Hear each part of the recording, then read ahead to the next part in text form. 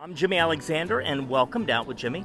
It's the podcast where members of the LGBTQ plus community share their coming out stories with you. First, I want to start off by saying Happy Pride Month, and thank you for listening. Also, if you want to follow me on social media, it's Out with Jimmy Alexander on Instagram, Twitter, or Facebook. While you're online, please go to Apple Podcast and click subscribe so you don't miss any episodes. And also, while you're there, it sure would help if you wrote a nice review and gave us as many stars as you possibly can. Now, this week, not only is it the end of Pride Month, it was a special moment for me because DCW 50, the TV station that I do work for in Washington, D.C., gave me an assignment to interview Deacon Maccubbin and his husband, Jim Bennett.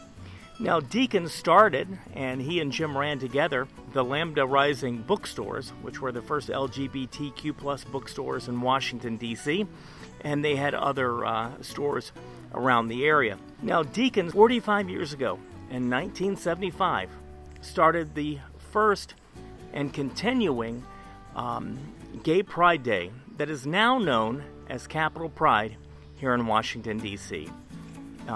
They really have done so much for our community, and I'm so thrilled to have them on.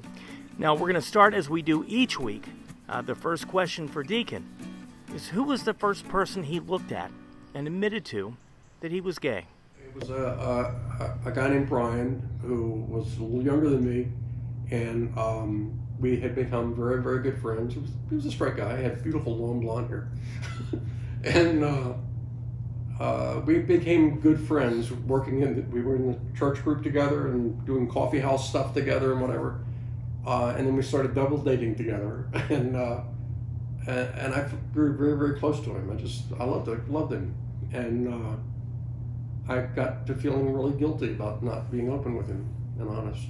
And after about 6 months or so went by, one night we took the girls home and dropped them off.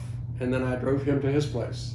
And before he got out of the car, I said that there's something that's really been bugging me for a while, and I feel like I've not been honest with you. And I want to tell you now, I'm gay. I'm homosexual.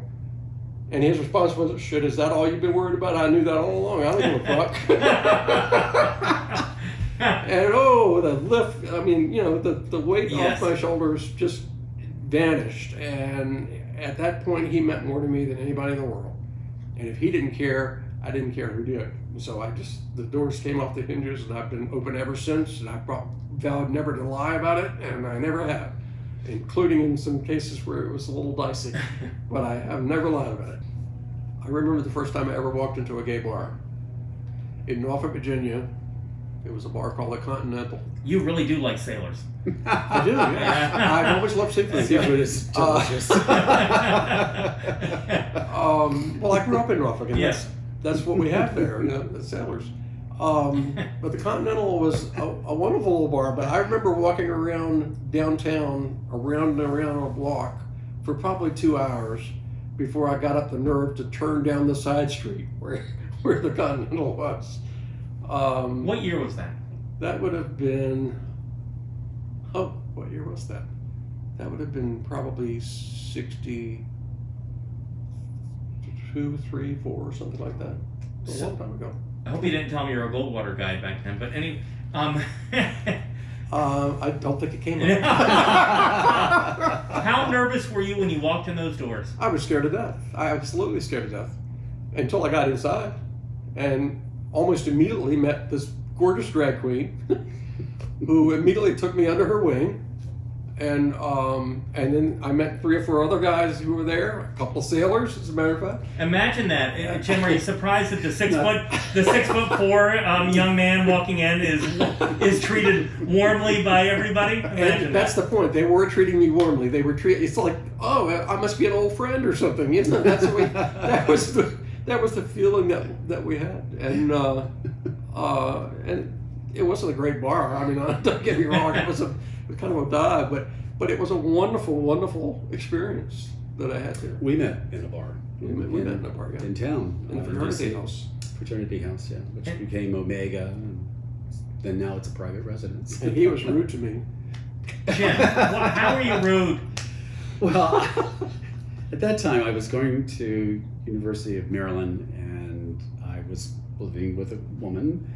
We had a great relationship. Living with a woman as you're dating her, or living as a woman? I was living with her. Okay, just a roommate.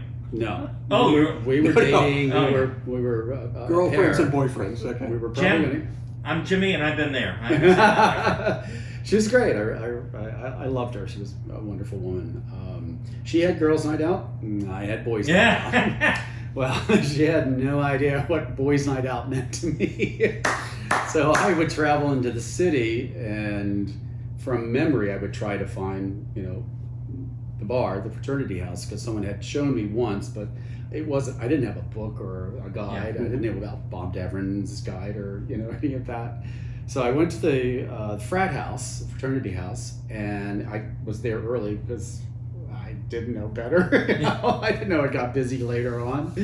So I was just kind of walking around the bar and stuff like that, and I was kind of in a little area leaning up against a cigarette machine, and he walks by and says hello to me, and I kind of roll my eyes, and I'm thinking to myself, oh my God, a homosexual is talking to me.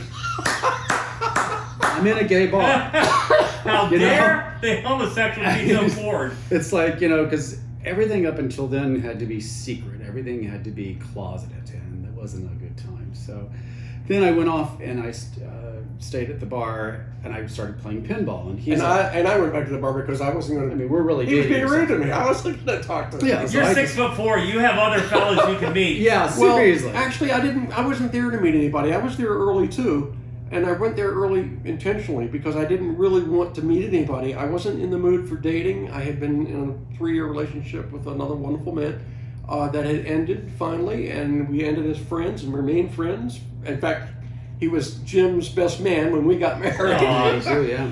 But we weren't going to be living together anymore, and I had kind of resigned myself. Maybe this is what it's going to be like, and I don't want that, and because I wanted something permanent, for life, and so I had given up on actual dating or anything. But I wanted to have a drink, and I wanted to have it in a friendly place. And I thought, there won't be anybody there at the frat house until 11 o'clock because it never got busy until 11 o'clock. So I'll go there and have a drink and I'll go home. And so when I walked in, I got my drink and I'm drinking and I look around and there's like 12 people in the whole bar. But he was one of them. And I could sit here drinking by myself, or I could go talk to that nice looking man over here. So I walked over to say hi, and he gave me a cold shoulder, like he was at all interested, and I just thought he was being rude. And so I went back to the bar. And then like 20 minutes later or so, I'd go to the men's room. When I came out, he was playing pinball. And I'm a pinball fanatic. I love pinball games. So I stopped to watch him play pinball. And I gave him a pointer or two about playing the game and whatever. And as he told me later, after we chatted for a minute, he thought, oh, he's not so bad after all. I didn't know what to expect. And so we went home that night, and we've been together ever since. Really? It's been that long? Well, we dated for a year. But we dated a year, yeah. I didn't move in. No, you're not lesbians for crying out loud. So, how did you tell the girlfriend that, it's over and I met a 6'4"? I started dropping hints and started coming out as bisexual, and I told her that, and I knew that we were getting deeper and deeper, and I felt really, in a catch-22 kind of situation, and I didn't want to hurt her at all, but it was like, if I continue, that it'll be a lie, it'll be a disaster. What if we have kids or something? And I thought we were pregnant at one point. Oh, we were scared the hell out of me. But if it had been the case, if she had been pregnant, I would have been a daddy, and we would have probably gotten married, and I would have been a closeted married man getting caught down the road and ruining her life, my kid's life, and so on. And so I was grateful that she wasn't pregnant, but then that was another reality eye-opener that I had to deal with the situation. So Deacon was kind of showering me with gifts and trips and love and. So instead of being a daddy, you were like, hey. Yeah, I got a daddy. Yeah. So he doesn't like to be called. I think it's zaddy is what they say now. But anyway, because there's 13 years difference in Yeah. our age, and so we even had problems with some of our friends that would think, what do you see in that old man? And we both had problems. My friends would say, what do you see in somebody so young or so flighty and whatever, and why would you go with somebody so young? And he was getting the same thing from the other side. And did you both say, have you seen the guy? So it was also tough when I had moved to Washington after a year of dating, and I broke it off finally with my girlfriend, and competing with this guy with politics in the bookstore, because at first I did not want to go to work for him at all. It's like I've got to have my own independence here. But I did, and I learned the business from the ground up. I became vice president of retail operations by the time we had moved to Connecticut Avenue, and we had opened our first branch store. And then we were quite the powerhouse, although we were involved in politics, and we went to a lot of fundraisers.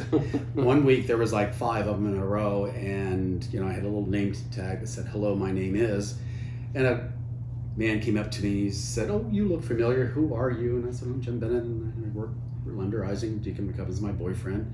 And he said, "Oh, is Deacon here?" And he went running off. Oh, I thought, what the hell is going on here, So the next evening at a political fundraiser, we had the little name tags, and I wrote Mrs. Maccubbin. "Hello, my name is Mrs. Maccubbin." It's like, I am a force to be reckoned with if you do not want to piss me off, I felt like I had to declare my territory, so to speak, and that I wasn't a fly-by-night little twink that was dating Deacon Maccubbin, Mr. Popular, Coupon Circle, the bookstore, So. This is so funny because my husband, there's 14 years between us, and he's 6'4", I'm 5'6", and he is. The joke was his initials used to be RBF, and it was accurate because the look on his face, resting bitch face, was quite accurate. And we were at town, and this guy came up and gave me a big hug, like, "Jimmy," and it was like one of our first dates. And the look that Richie, my husband, gave this guy, and when the guy left, I said, "Richie, you can't do that. People know me. People are going to come up to me. It doesn't mean I slept with that guy." And he goes, "Have you slept with that guy?" And I'm like, "Well, yes." But it doesn't mean that. That's not going to happen every time. What surprises you more? That gay marriage is legal? That you now can't fire people for being gay, lesbian, trans? Or that marijuana is pretty much legal? What surprises you the most of those 3 things? Well, I don't know why marijuana hasn't been legal for many, many decades already. That's number one. I think probably gay marriage actually surprised me more than anything else because of how quickly it occurred. If you had told me back when I started the store in 74 or started Pride in 75 or any of the other years in the 70s, 80s, even 90s, that we were going to have gay marriage legal in America that quick, I would not have believed it. I mean, I was blown away. I'm so happy it happened, but you asked me for almost 2 years to marry you. Even that's right. We dated for 2 years. We dated for a year, and then he moved in, and and we lived together for a year, and then by the 3rd year, I said, "Jimmy, I'm going to ask you a question, and I'm really serious. This is not a joke. And furthermore, there's only 2 answers you can give. Of course. You can say yes, or you can say not today. No is not an acceptable answer." And I said, "Will you marry me?" And he laughed just like that. He laughed because then he knew I was. Then he knew I was serious. Yeah. But at the time, it would be like saying, "Do you want to go to Mars?" Yeah, kind of, exactly. But so he sobered up a little bit, and then he said, "Not today." Asked me again tomorrow. I said, "Okay, fine." And my God, he asked me for every day. Almost every day for 2 years. And when I finally said, yes, I will, he didn't even hear me. I waited 2 weeks and then he was asking me again. I finally said I had already said yes. He didn't know it. I had to make him wait. That was so funny. And then there was the wedding plan. And this was 82, so there wasn't... But it wasn't a wedding. I mean, it was a wedding, but it wasn't a marriage. I did ask him almost every day for 2 years, and there's something to be said for perseverance. Yeah. After a while, I said, you can say not today, but, maybe someday, but not today. That would be okay too. And so he'd say that for a while. And eventually he'd say yes. I never thought that gay marriage would come about. I didn't have the vision for it, I guess. I didn't think it would come about in our lifetime. Yeah, I didn't think so. I knew it would happen, but not in our lifetime. Why do you think it went so fast? I think all the pieces of the puzzle on that particular era came together. And it took so many different types of people throughout our nation and world to bring it all together for us. And I think it finally just came together because of the hard work that everyone did. And also, primarily because our opponents didn't have any rational arguments. So how did your family take it when you told them? My mother had passed away. My father did not like the fact that I was gay. He didn't like to talk about it. He didn't want to hear about it. He didn't approve of it.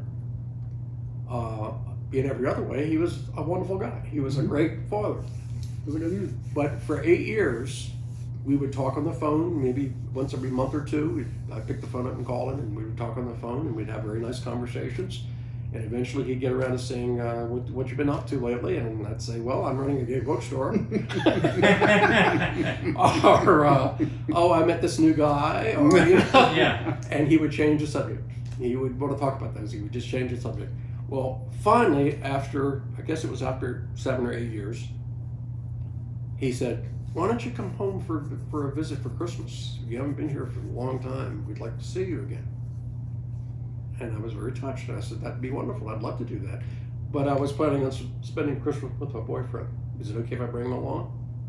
Well, no, I don't think that would be a very good idea. The neighbors might talk. And I said, listen, Dad, you wouldn't tell my sister to come and leave her husband at home.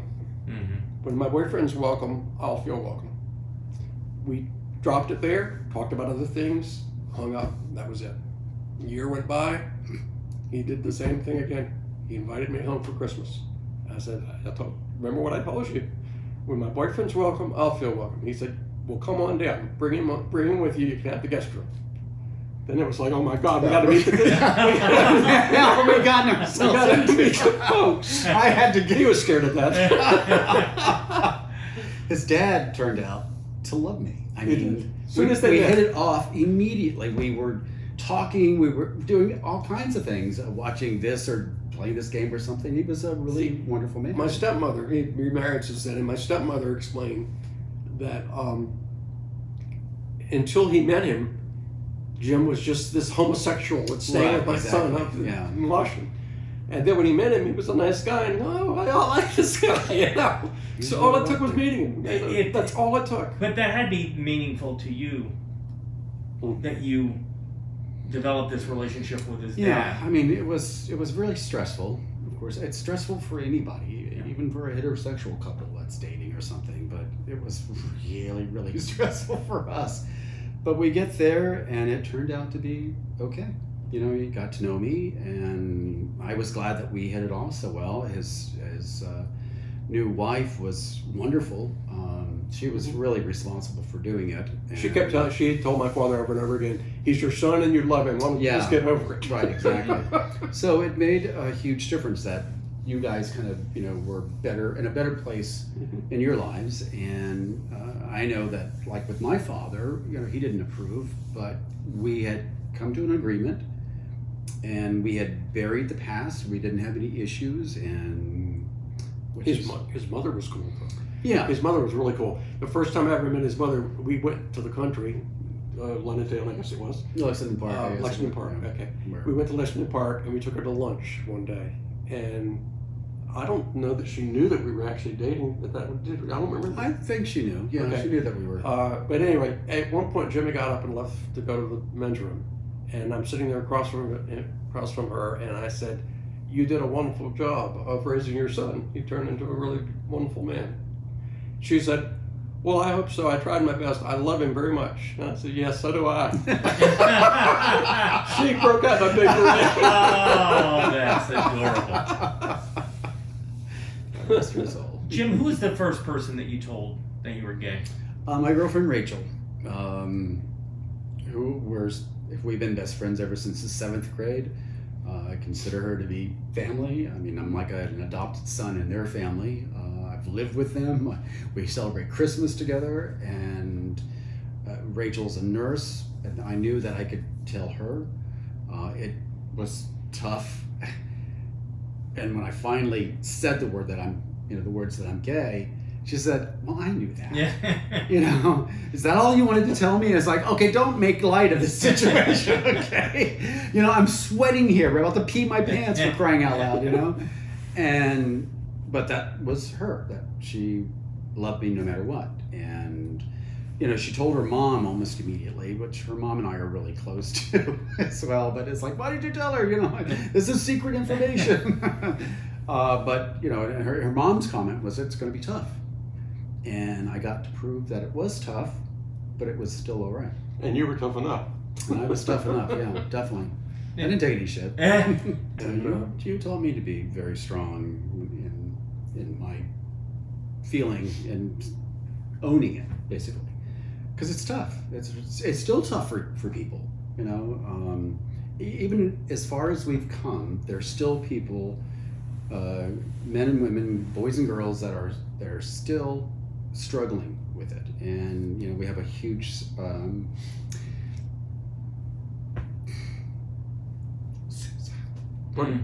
suicide rates. Yes. Sorry. Just really. This is something near and dear to my heart. I was outed late, 35, and I always joke that anybody who needed to know knew. Mm-hmm. And the reason was my career, broadcaster. I would never have been hired originally in '97, right after Bennett. I would never have been hired to work here in D.C. And then it was a family radio station. I was always concerned. I didn't want what Roy Cohn said. We got to worry about the kids. That bullshit. But what happened was the opposite when I came out. Listeners did what Harvey Milk said they would do. They associated me with their son, their daughter, their brother or sister, and they were happy that I was on the air living a life that was not a cliche. I wasn't playing a character who was gay. I'm Jimmy who is gay, not gay Jimmy. Mm-hmm. And in that time, it has meant the world to me that parents or kids have reached out and brought it up. But the most meaningful thing I've done in my career is the podcast Out with Jimmy, where people tell me their coming out stories. Mm-hmm. And this will be painful to both of you because it's going to be a compliment. So many people I've interviewed have talked about wanting to die, talked about friends who have died, talked about their families not speaking to them, throwing them out. But when I asked them, when was the first time you felt proud to be gay? They talk about Capital Pride. They talk about the Pride Festival. The photographer at the Washington Blade said, going to Lambda Rising, that he knew he wasn't alone. And I talked to one kid. The first kid I talked to, his parents were missionaries. Oh, wow. And he works, this is going to sound crazy, he works at Chick-fil-A now. And that's where he came out, in Manassas. And he came out to a lesbian coworker, and I'm like, what is that, the Capital Pride Chick-fil-A? I mean, but he said that his parents told him there were not many people like him. And so he thought there were maybe hundreds around the world. And he said the moment he got off Metro and he saw the festival, because I'm not alone. And that's what the two of you helped create. And I know that it is you'll want to say, like, because you're modest, and you'll want to say, no, but think you were part of that. And a whole lot of other people. And I know, I understand that, but they're not here. You're here right now, Deacon, so take the compliment. I know it's painful. I know it is. When I think of the two of you, I think of only happy things. So many people became okay with being gay or lesbian or trans because of the hard work that you two have done all of these years. And for that, speaking for the gays, which, you know, straight people always ask you the question like you're answering, and I always say, well, at the meeting last week, we decided to not let you know what poppers are. But anyway, that's our... But it is such an important part of our community. And it's been an honor, actually, especially for being there on the front lines every day. That was fun. For 35 years, I had the most incredible job in the world. I went to work happy every morning, knowing that whatever I did that day was going to make a difference in people's lives. It did. Yeah, along the way. Really did. You can't get a better job than that. Yeah. I don't think. Well, I think that one of the best compliments somebody can give anybody is that you left the world a better place. Mm-hmm. And the two of you did. And I know, again, you won't want to say a lot of other people did too. But so we are celebrating the 45th anniversary of the Pride Festival in Washington, D.C. Tell us how it began. We had opened the store in '74. You had a bookstore. The bookstore, Lambda Rising bookstore. And I guess it was in April or so of the following year, there were a bunch of people over at my house, and we were having a party. We were getting high and, you know, having a good time.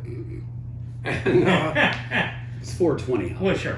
420 high, yeah. and we were talking about going to New York, because the previous year we had gone to New York. Or every year we had been going to New York. I had been going there since '71 each year, having a wonderful time at the Pride Parade in New York.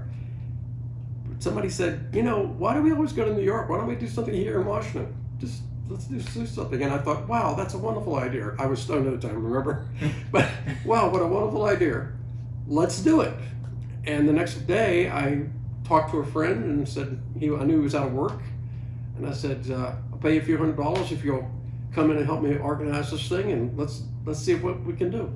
And so we started printing up flyers and putting out word to all the LGBTQ organizations in the area, letting them know that they could come and have a table there, no charge, just set it up. And we got Woman Sound to come do the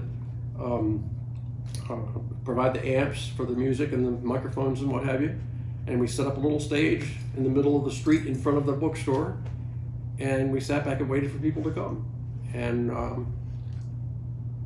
well, I think it was supposed to start at 2 in the afternoon then, and like at 1:45 or so, there was almost nobody there. It was almost an empty street. There were maybe 10 or 12 people there, and that was it. And my friend who had been helping me put it together, he says, "Oh, this is going to be a disaster. Nobody's going to come." And I said, "Don't worry. They're all on gay time. They'll be here." By 2:15, there were 2,000 people on the street. It was incredible. What was that like? You know, you just get such a charge. It's like going to an amusement park in a way. I mean, taking a roller coaster ride or something. We got such a charge out of seeing so many people having such a wonderful time, dancing in the streets, music going. Our next door neighbor at the bookstore was a woman named Miss Hamilton, Louise Hamilton. She was a grandmotherly looking woman, white hair. She used to like to sit out on her porch and watch the street traffic go by. And so she's sitting out there on her porch watching the party go on. And the news media had to get her opinion, you know. What do you think about all these people, all these gay people out here dancing in front of your home? She says, "Lord, I'm loving it. It's just wonderful. They're having such a good time, and I'm so happy." She's definitely a fan. She was very much a fan. We found out later that she used to go to New York, to Atlantic City, with her girlfriends to party up there. She wasn't lesbian, but she had known gay people all her life, and that was cool. Well, that is the thing that amazes me as I look back, and Think about how brave it was to be out, and you know, we just got the Supreme Court just said that we can't be fired for being gay last week, so it's been a long time. Right. But there were times where, coming down to a festival like that, somebody could lose their job. Absolutely, yeah. And their life could be ruined by being thought to be gay. Well, we had to make sure that the news media, the TV cameras especially, and also the photographers, were told where they could take pictures and where they couldn't. And then from the stage, we would tell people, the photographers and the news crews will be taking pictures on this side of the street. If you want to have your picture taken, go over there. And if you don't, stay over here. I mean, and people would just separate. You know, some people would go one way, and some people would go the other way. And that's the way we were. And the news media wasn't always so kind. No. I mean, they were always looking for the sensationalized part of our community, the flamboyant, perhaps. And one time at a Pride festival that was at Peachtree Beach, I confronted a news media person about that because I had been watching their coverage on previous festivals, and they tended to show our outrageous side, which I adore. And I called her on it, and I said, you don't interview people like me. I'm just in a tank top and shorts, but the jockstrap and boa, that's who exactly. made it on television. So that's what they were showing. It's like, you're not showing all of our community, and and that's wrong. And she thought about it for a moment and said, well, are you available for an interview? It's like, oh, great. I have to talk to you. Yeah.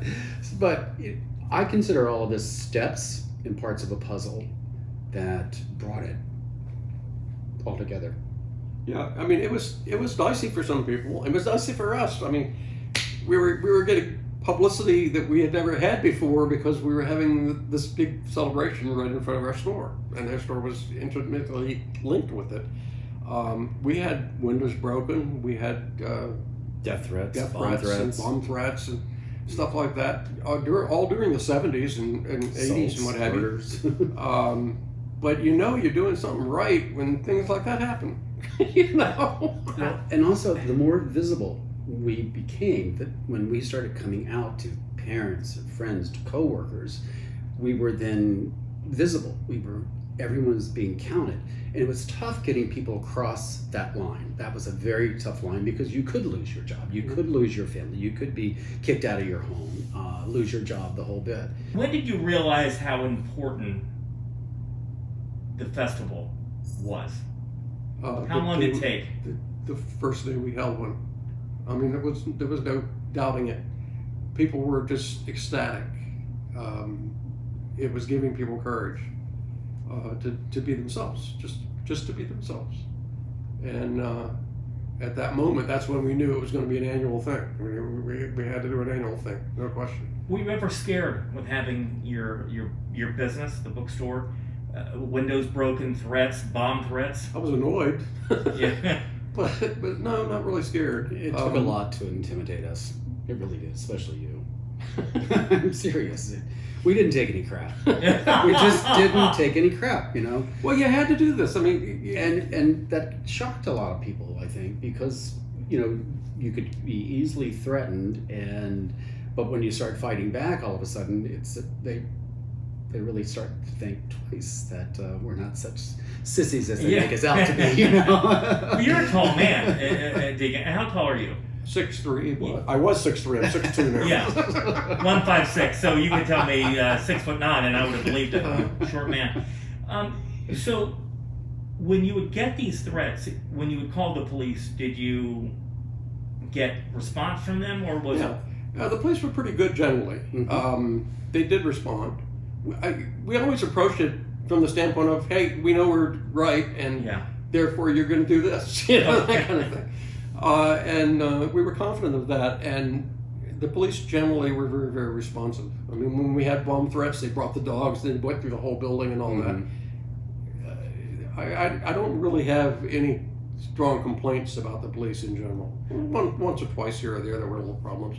More problems were like, we had to fight with the Washington Post because they didn't want us to use the word gay or lesbian in their classified ad. Really? Yeah.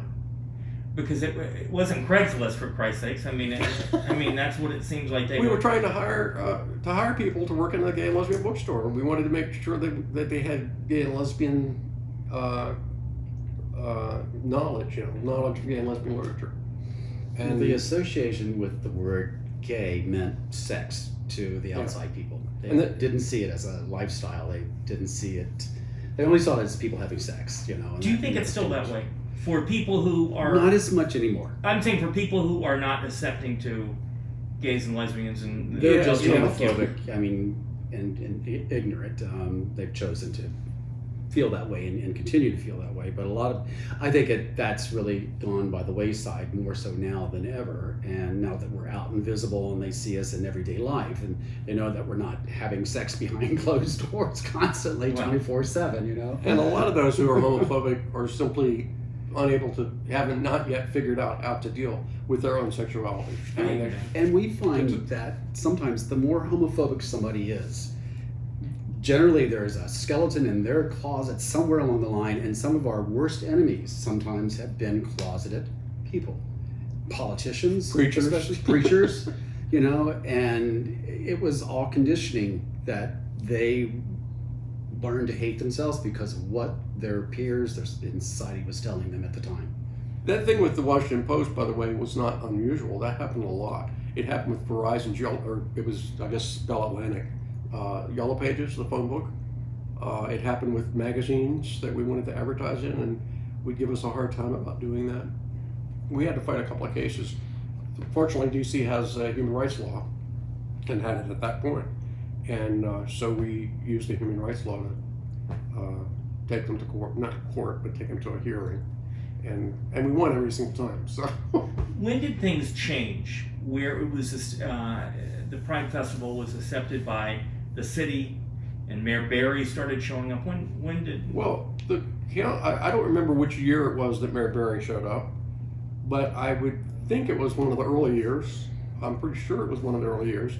I know that the very first Pride that we had in 1975, John Wilson, who was the Ward 2 council member, brought a proclamation declaring it Gay Pride Day in Washington and presented it on the podium.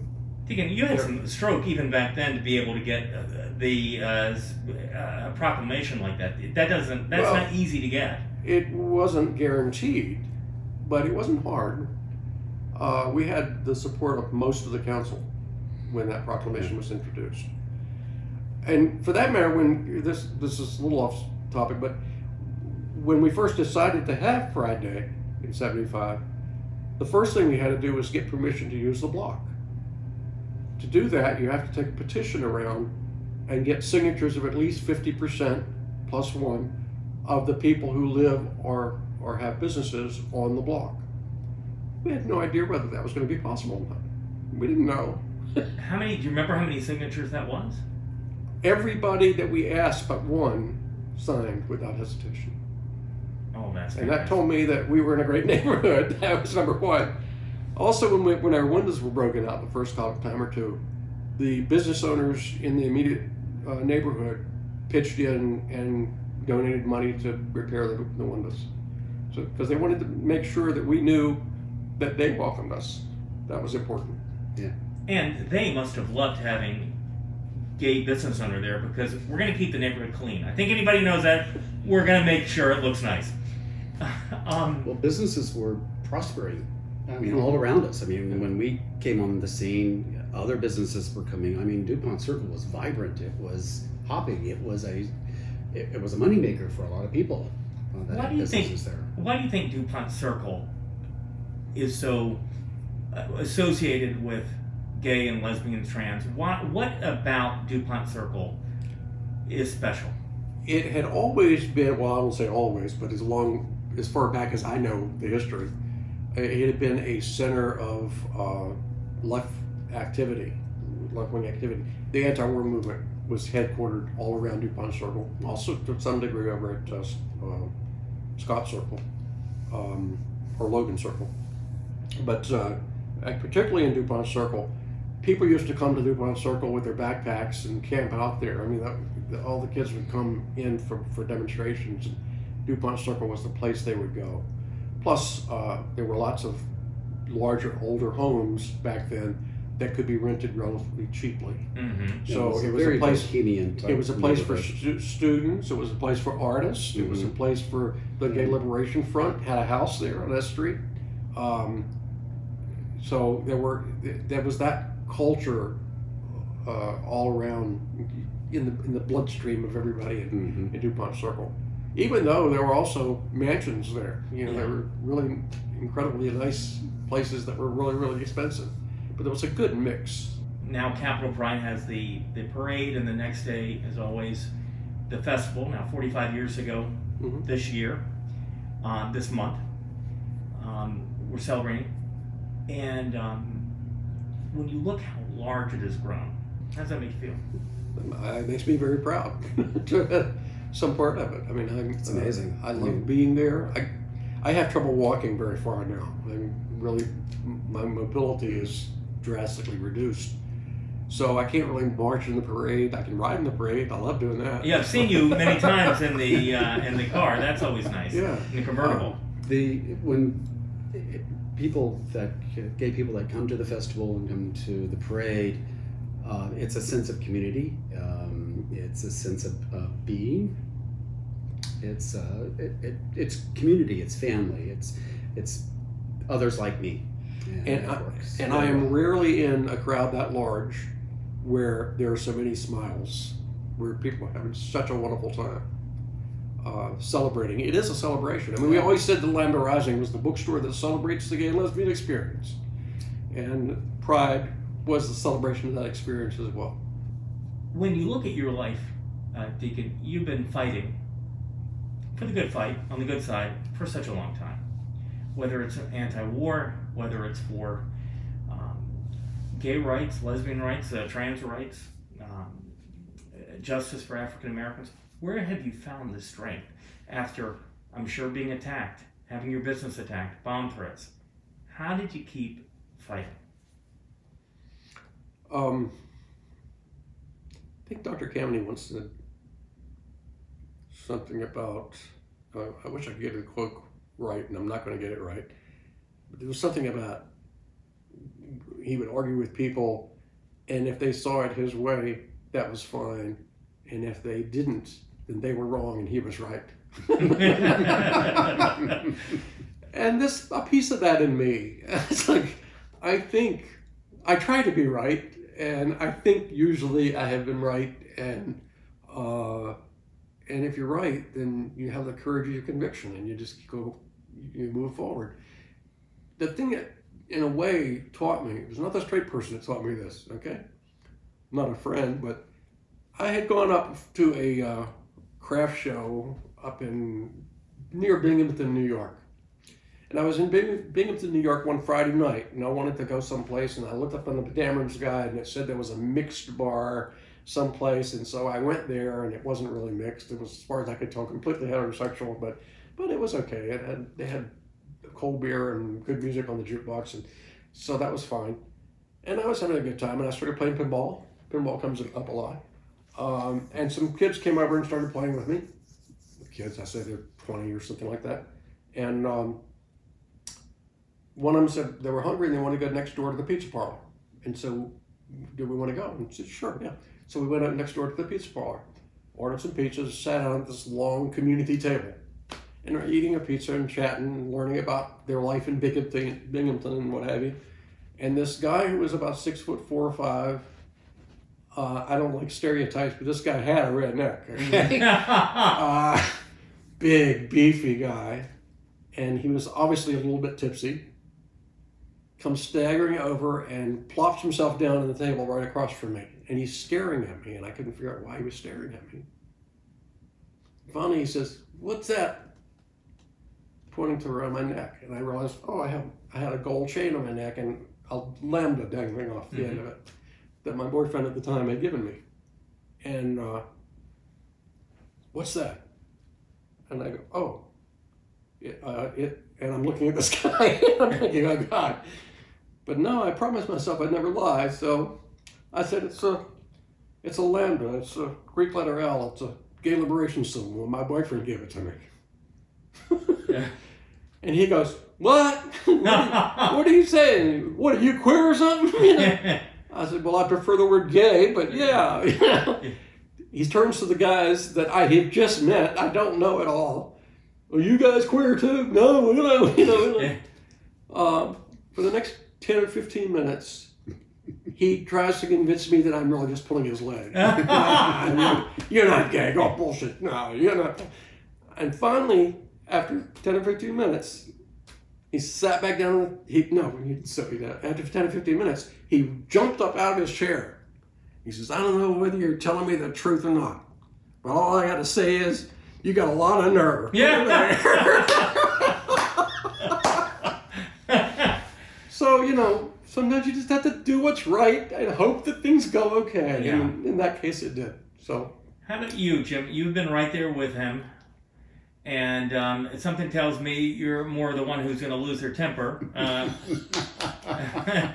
Yes. You have a short fuse. Get your hands off my man! Are you the one? Have you had this conversation, Deacon, where Jim says to you, he's taking advantage of you? Have you heard that before? No. Oh, I've heard that. Yeah, like. My brothers have. I've told you that, bud. Oh my God! Really? So, you married up. I was on my knees at the time, but True. At any rate, yes. So, you've been right there with him. You've been in the fight. How have you kept your strength? Together, he's been a real pillar in my life, my husband, who's helped to teach me to keep my cool and not lose my temper and not take any shit. And many times, you had to have a cool head in order to deal with situations that were out of control and when you were being threatened. And, I'm glad I have 5 brothers because you learn to defend yourself, fighting back and standing your ground. Stand your damn ground because it matters. We live in a kind of a cruel world still where a lot of hate still happens for whatever reason. And we've got a lot of haters in politics and in life. And I just really want people to be... I'm not going to cry. They should be strong and know that they're part of a community and that it matters. It's okay. I don't want to cry. I'm trying to be a big boy. I love you just the way you are. Just the way you are. Well, I want to thank you both so much. This means the world to me. When I first met you guys, I was like, I am so happy I met the 2 of them. Do you know what they did? And I told so many people about it, and it means a lot to me, and I know it means so much to millions of people, and that is not hyperbole. Millions of people that you 2 have made to feel normal. Thank you. Well, you're carrying on the spirit of Lambda Rising. Our spirit was to tell the stories of LGBT people, spread those stories everywhere. And you're doing that. That's high praise from Deacon. I want to thank Deacon Maccubbin and Jim Bennett for not only being here with us on Out with Jimmy, but everything that they have done for our community. Thank you to Julia Ziegler and WTOP for allowing us to do Out with Jimmy with them. And thank you to Julia Ziegler and WTOP for everything they've done for us here on Out with Jimmy. And I want to say one last time, happy Pride. And remember, you'll never know when the last time you'll be able to tell somebody you love them, so go ahead and do it.